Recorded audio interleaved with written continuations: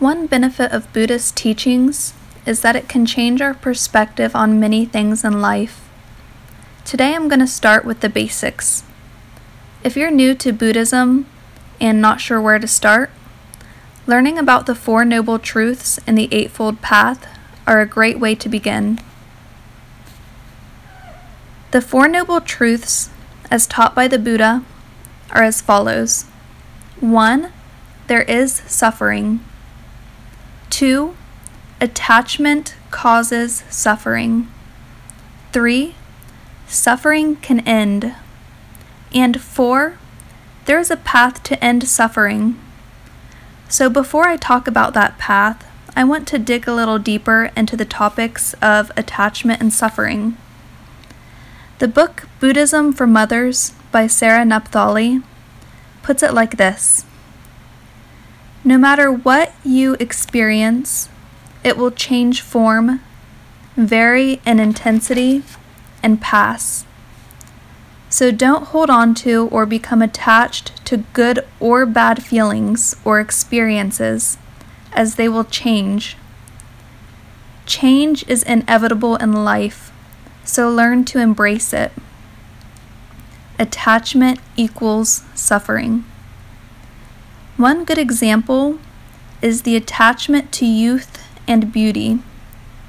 Attachment to both of these causes suffering, as aging and death are inevitable. So work on letting go and on acceptance. So wrapping up those thoughts, one cause of suffering is that people are not wanting to accept or embrace change.